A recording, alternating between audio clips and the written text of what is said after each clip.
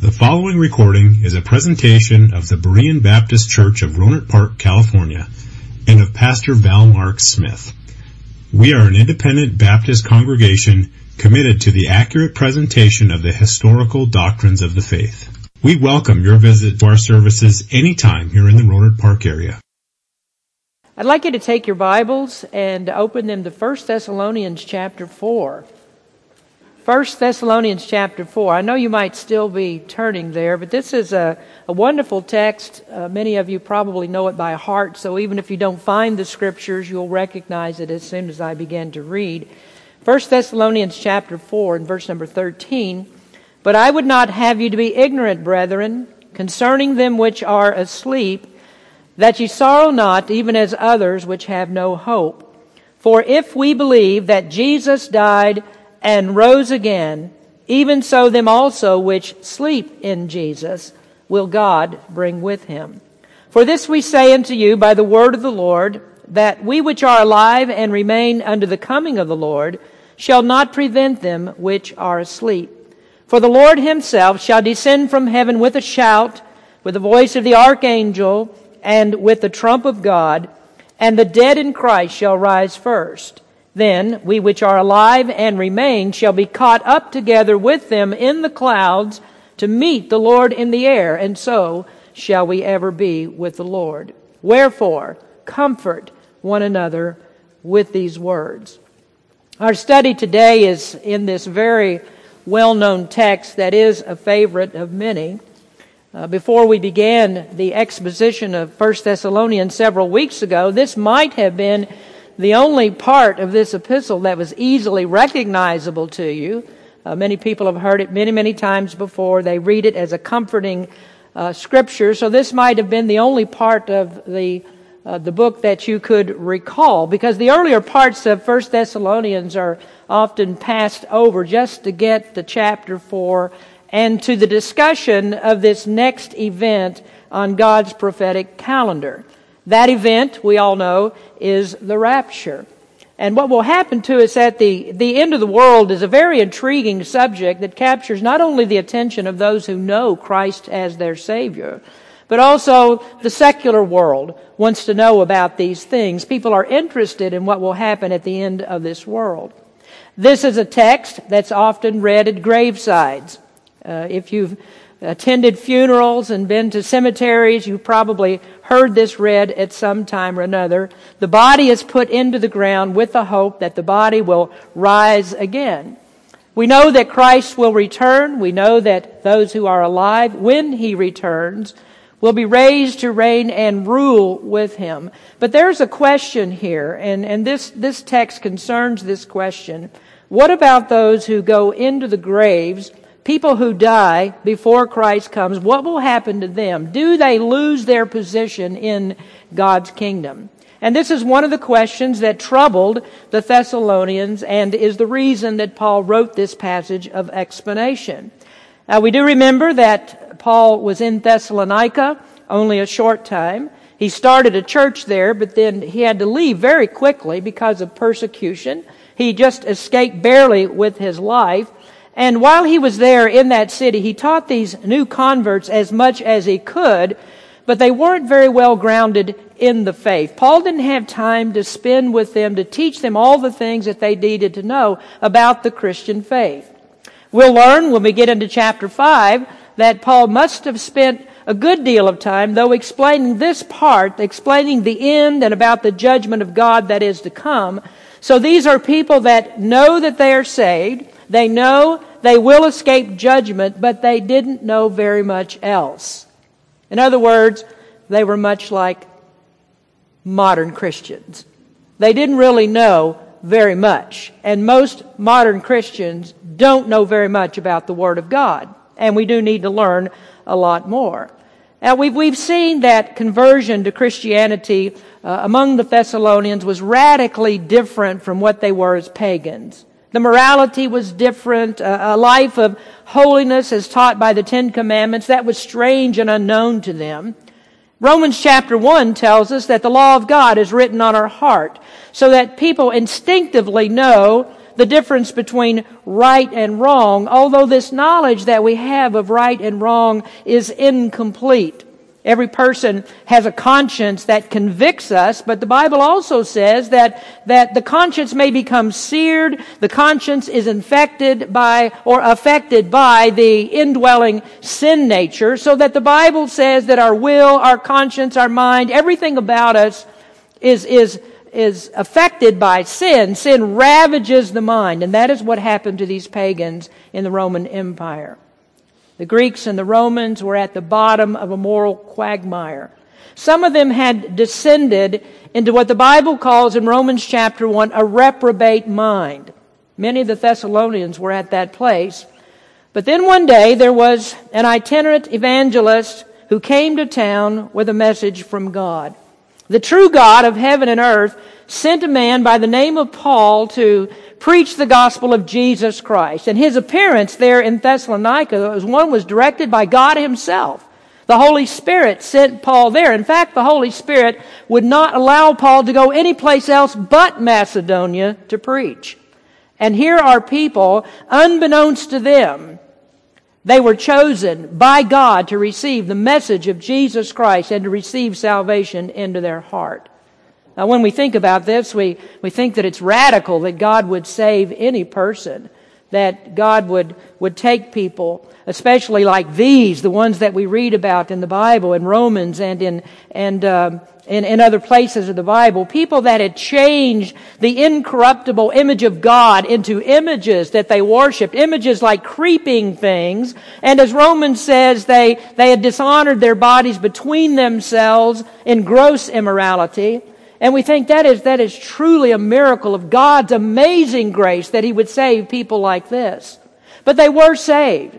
They were saved through the fearless preaching of the Apostle Paul. They believed, they received what he said as the truth of God, that what Paul said was the very gospel of God, and they learned about salvation and they received Christ as Savior.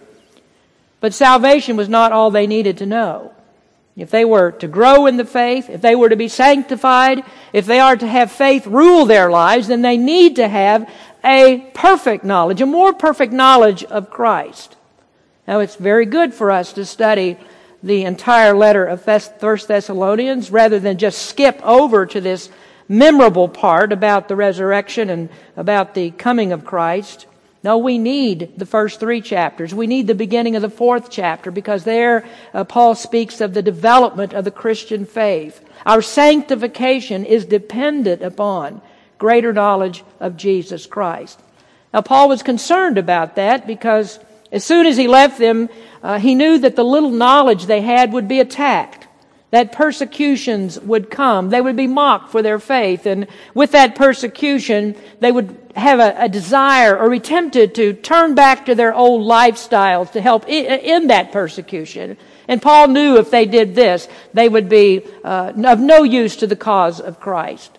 Christians with poor testimonies are set aside from God's service. Paul called that being a castaway, and he didn't want that to happen to them. And so, although he had left, he sent Timothy, his companion, back to Thessalonica to check on their spiritual condition and to encourage them in the faith. And Timothy returned with a report that said they were doing well, their faith had not failed, they were persecuted, but they were struggling through. And he also said their faith was deficient. They were saved, but their faith needed to live as good Christian was not yet developed. They had questions about doctrine. They needed to be sanctified by learning more. And so in chapter 1, Paul discovered through Timothy's report 3 vital areas that are foundational for Christian growth were there. He speaks of faith, love, and hope. And in the end of chapter 3, Paul prayed for better development of those 3 areas, faith, love, and hope, which he called, or put it under just this terminology of calling it perfecting their faith. That included increasing their knowledge of Christ so they would learn to live like Him. It included increasing their love for each other so they would excel in love. Now, the beginning of chapter 4 is the apostles' instructions in two vital areas of faith and love. And now it remains for Paul to deal with this third area. This is their hope. What about their hope? How can he perfect their understanding of their hope? Oh, they hoped to be delivered from the wrath to come. They hope to escape the judgment that will come on all unbelievers. They hope to see Christ when He returns from heaven. Now, these were all things that Paul taught the church while he was there, but it wasn't good hope if there's confusion. And it can turn into troubling hope if they don't fully understand it. And this is another part of Timothy's report. Their understanding wasn't good. They were confused by the excessive persecution, thinking they might have missed Christ's return. Now, if you look back at chapter 1, verse number 10, Paul said there that Christ delivers us from the wrath to come. And he says they were waiting for the return of the Son from heaven. And so if the Son of God comes from heaven to deliver from the wrath to come, and they're not yet delivered, does that mean they've missed the second coming? Well, that was confusing to them. It was troubling. They were confused enough that some of them quit their jobs. They were just sitting around waiting for the Lord to return. And when that wait became long, they didn't have jobs, so they began to freeload off of others to eat. They were idle. They became busybodies with nothing else to do. And this is one thing you learn about Christianity. It doesn't seem to have much hope if you don't understand, and believing makes you miserable every day. And there's yet another problem. What about Christians that died while they waited? In the few months since Paul was gone, some died. Some through persecution, some naturally by disease or old age. Christ hadn't returned. So what happened to those Christians that died? And this is the issue that Paul addresses here. This is why he's talking about this subject. Is there hope for those who have already died? Will they reign with Christ, or will they be second class in the kingdom? Now, I want you to understand that this text does contain much hope. There's comforting hope. But it's not a text that explains everything there is to know about the second coming. In fact, we can't know all there is to know. We can only know what the Bible tells us. The text doesn't give us all the details, but before we're through with 1st and 2nd Thessalonians, we'll take in some other parts of the Bible where we do learn more details about the coming of Christ. Now, I have a very, very busy outline in these sermons. It'll take more sermons to go through. But before we go there, we need to talk for just a few minutes about the promise of Christ's return. We don't know when it will be, but we have the sure promise it will happen. There is a question about what Paul believed concerning the imminent return of Christ. Now, in case you don't understand the language that I'm using, an imminent return means that Christ could come quickly, that He could come at any time, that His return is impending, that it's looming, so that Christ could return today. He could come tomorrow. He may come in our lifetime. Did Paul believe that? Well, it's sure from this text that Paul taught them that the return of Christ was imminent. They could expect it in their lifetime. Otherwise, they wouldn't have this concern that they might have missed it. There wouldn't have been the intense excitement that was generated when Paul said Christ is coming. There wouldn't have been that excitement that the return could happen so quickly that they could actually even quit their jobs and sit and wait for it if Paul hadn't taught them that the return of Christ is imminent. We look at it and we think, well, was their confusion unreasonable because Paul said nothing about it? Or did he in fact teach that Christ could come immediately? But in their thinking and what they heard was a misunderstanding. They thought he was guaranteeing, assuring them that Christ would come immediately. You listen to what Paul wrote in Romans chapter 13. He said, "And that knowing the time, that now it is high time to awake out of sleep, for now is our salvation nearer than when we believed. The night is far spent, the day is at hand." The salvation that is nearer is a reference to the rapture and the resurrection of the body. The day is at hand, he says, and that is a reference to the fast approaching time. And then in chapter 8, verse 23 in Romans, "And not only they, but ourselves also, which have the first fruits of the Spirit, even we ourselves groan within ourselves, waiting for the adoption, to wit, the redemption of our body. Paul says we are waiting for the redemption of our body, and he says that as if we can expect it to be soon. And then by way of example, with many other scriptures that we could use, Paul wrote in 1 Corinthians 15, "Behold, I show you a mystery. We shall not all sleep, but we shall all be changed in a moment, in the twinkling of an eye, at the last trump. For the trumpet shall sound, and the dead shall be raised incorruptible, and we shall be changed." He said, we shall not all sleep, but we shall all be changed. Not all of us will die, is what he's saying. Some of us will be changed. So it's very clear that Paul included himself in the possibility that he would be alive when Christ returned. And we must understand that while Paul guaranteed the return of Christ according to his own promise, Paul never taught them that it was actually guaranteed in their lifetime. Now, sometimes he wrote as if he would be alive when Christ comes. At other times, he writes as if he expected to die before Christ came. For example, in 2 Timothy, he wrote, "For I am now ready to be offered, and the time of my departure is at hand." His departure is his death. He wrote 2 Timothy from prison as if the executioner was right at the door ready to take his life. And Paul writes as if he doesn't expect Christ to come in the next hour or in the next day or in just a few weeks or whatever to save him from that terrible time. He included the possibility that he would die before Christ came. Then he goes on in the 8th verse to say there's a crown of righteousness that's laid up for all those who love what? Christ appearing. "Henceforth there is laid up for me a crown of righteousness, which the Lord, the righteous judge, shall give me at that day, and not to me only, but unto all them also that love his appearing." So he tells Timothy, and he tells Christians in that time, and he tells Christians today, that we are to keep looking for Christ to appear, while at the same time acknowledging every one of us in here today may die before that happens. Another reference is Philippians 1 verse 20. He says, "According to my earnest expectation and my hope, that in nothing I shall be ashamed, but that with all boldness, as always, so now also Christ shall be magnified in my body, whether it be by life or by death." So there he acknowledges the possibility that he would die before Christ comes. Philippians 1:23, "For I am in a strait betwixt two, having a desire to depart and to be with Christ, which is far better." Well, it is wonderful to look for the coming of Christ.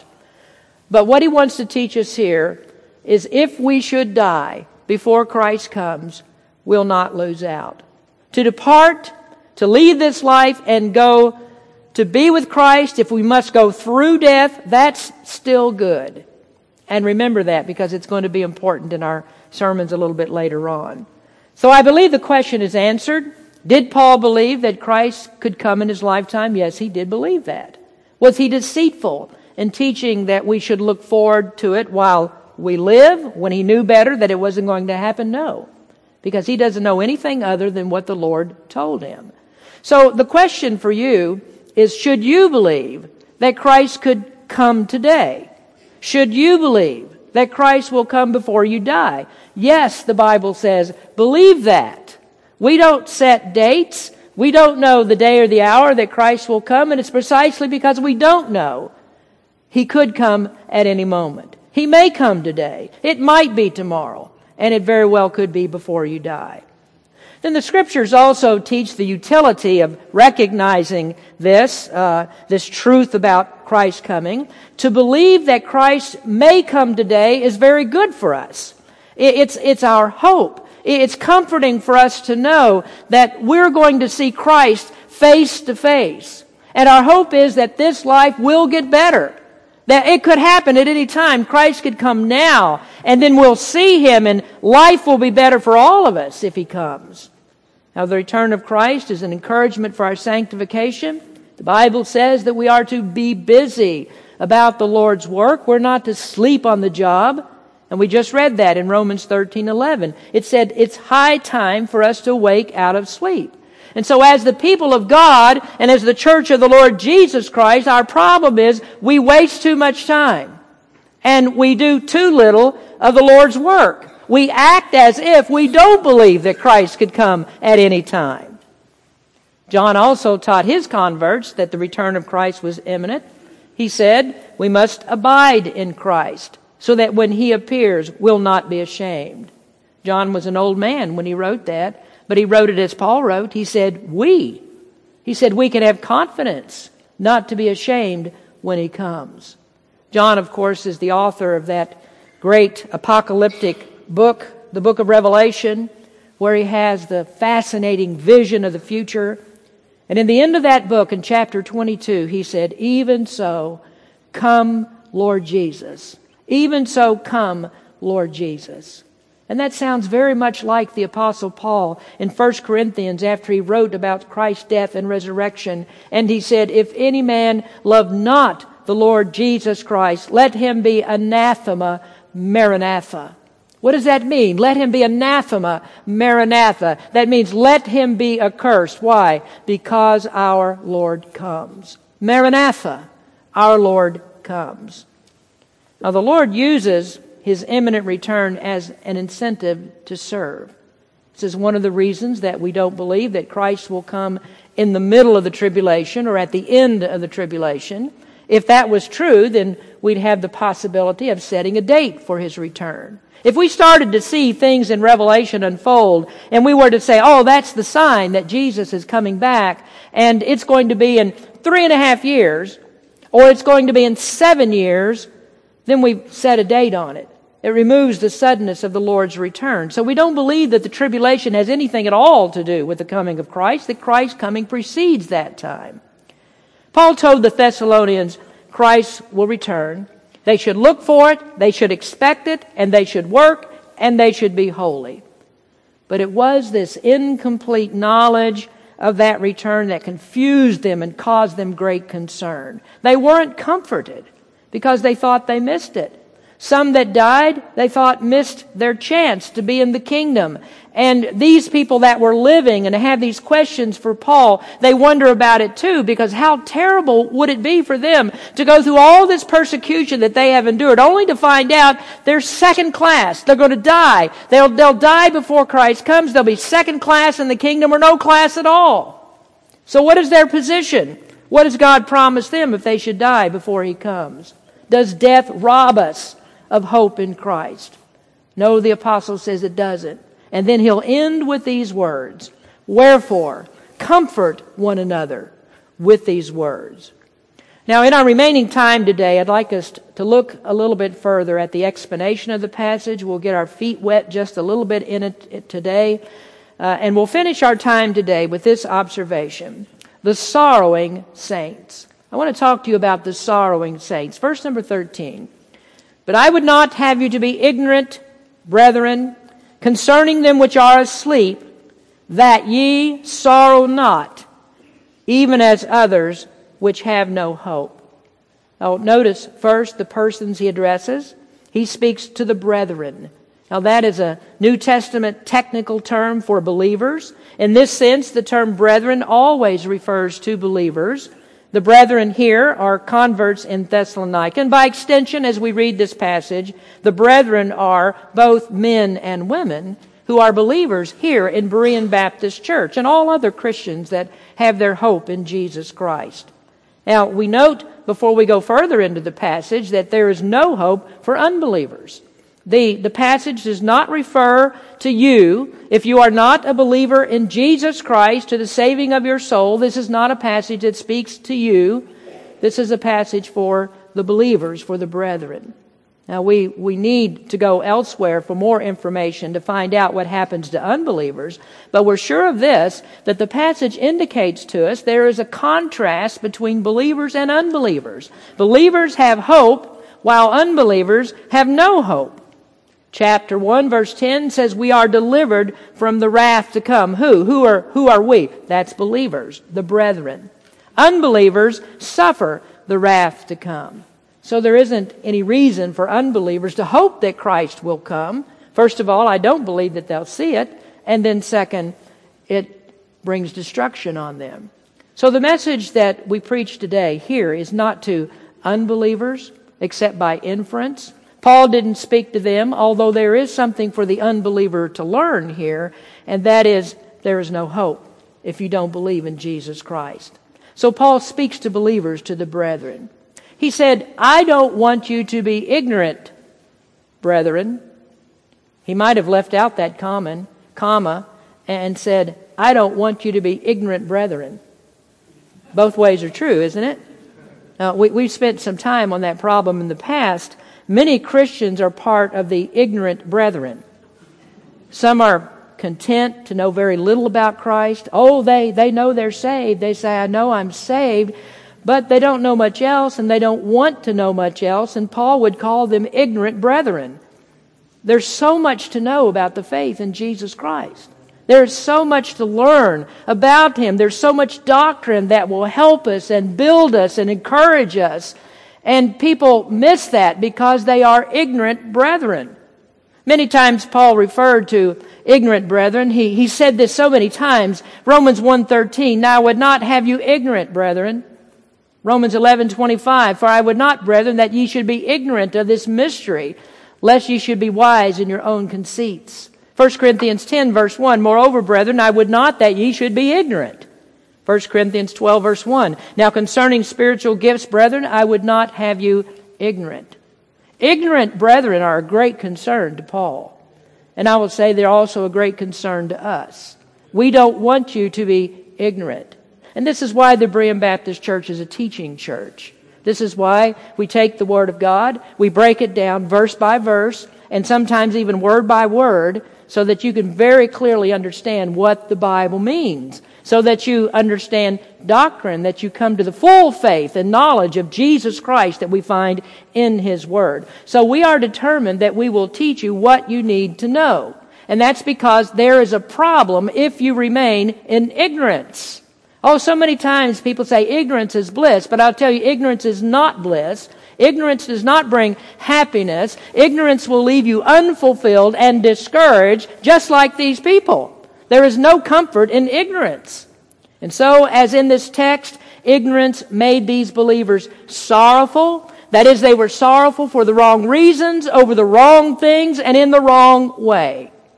Now notice what this ignorance did to them, because this is a terrible thing to happen. Just look at the depth of those sorrows. Paul said, it is as those who have no hope. Now let me just ask you, in light of all that I said, who is it that has no hope? Unbelievers. They sorrowed as unbelievers. Now, can you imagine this? How can a person who knows Jesus Christ sorrow as an unbeliever? Well, that can happen. And you know how? It's if you lack the same spiritual knowledge that unbelievers have.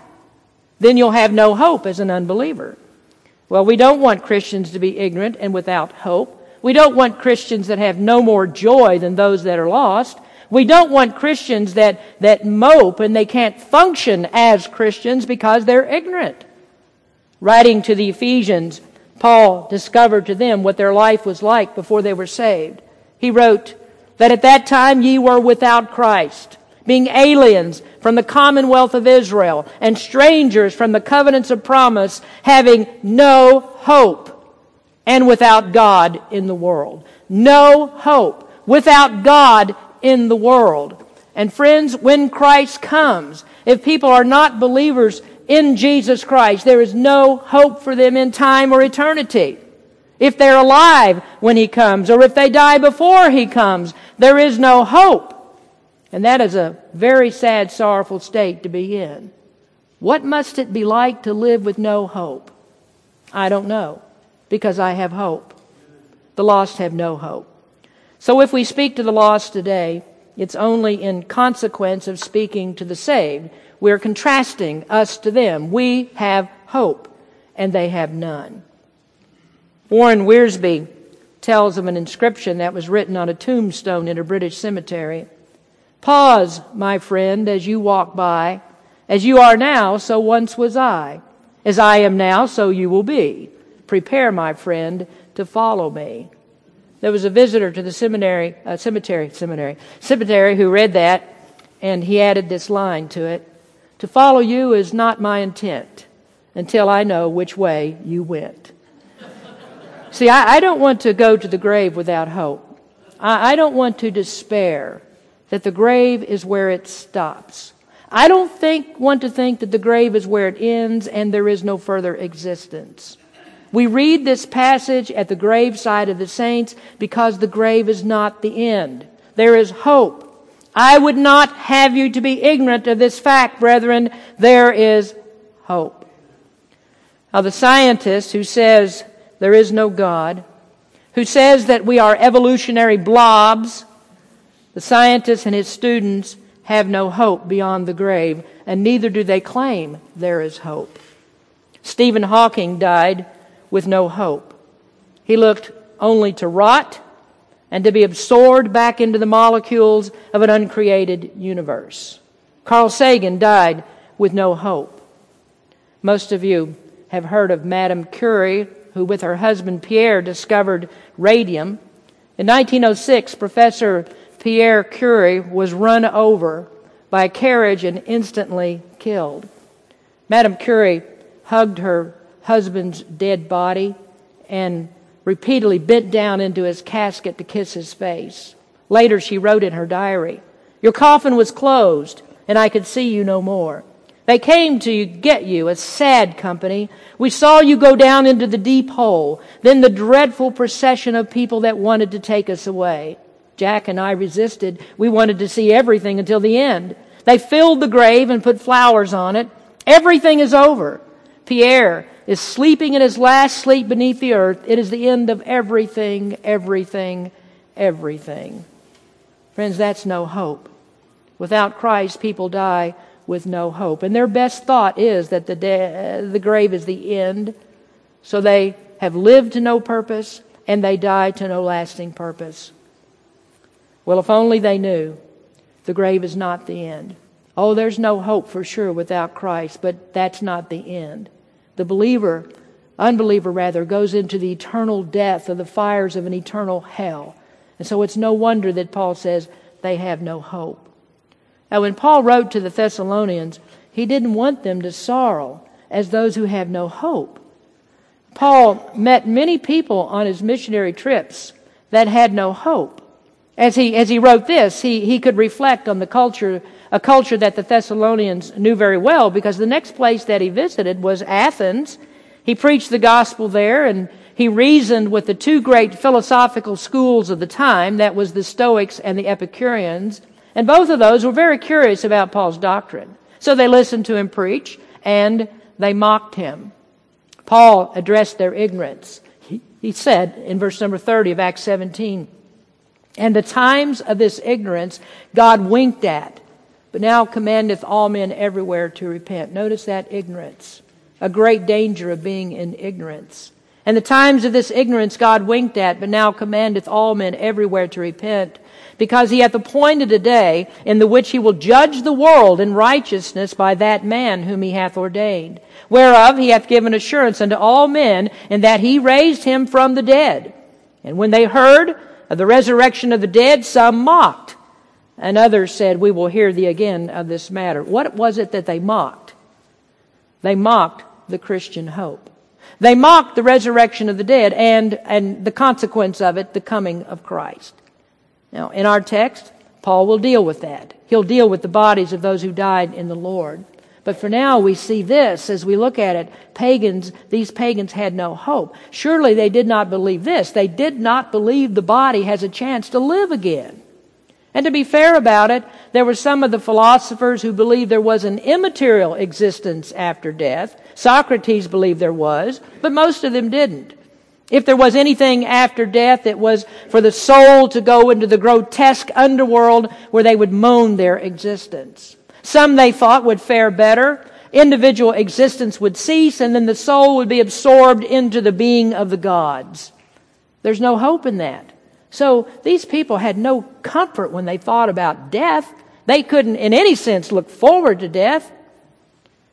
Catullus, a Roman poet who died near to the time that Paul wrote our text, said, "When once our brief life sets, there is one perpetual night through which we must sleep. You hear what he says? A perpetual night, a sleep from which we can't and which we don't awake. And friends, that is nothing like the sleep that Paul speaks of for Christians. Now, the Stoics held out a little more hope for life beyond the grave, but it was conditional and temporary. The best that it could be is what I spoke before. It was to be absorbed into the fiery substance of deity. And this might sound odd to you, but the Epicureans were a little more stoic about life after death than the Stoics. They said, if we are alive, death doesn't exist for us. When death appears, we no longer exist. Well, that sounds smart.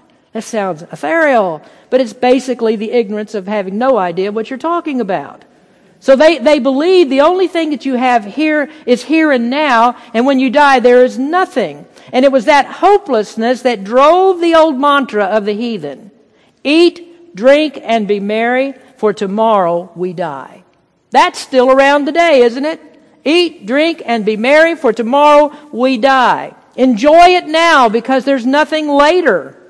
Paul quoted that hopeless philosophy in the resurrection chapter. He said in 1 Corinthians 15, if after the manner of men I have fought with beasts at Ephesus, what advantages it me? What advantage do I have if the dead rise not? Let us eat, drink, for tomorrow we die. Jesus alluded to it, to the parable of the man who built bigger barns to hold all the stuff that he accumulated in life. In Luke 12:19, Jesus said, and I will say to my soul, he's talking about this man who built his barns, I will say to my soul, soul, thou hast much goods laid up for many years. Take thine ease, eat, drink, and be merry. And what did he conclude about that vain philosophy?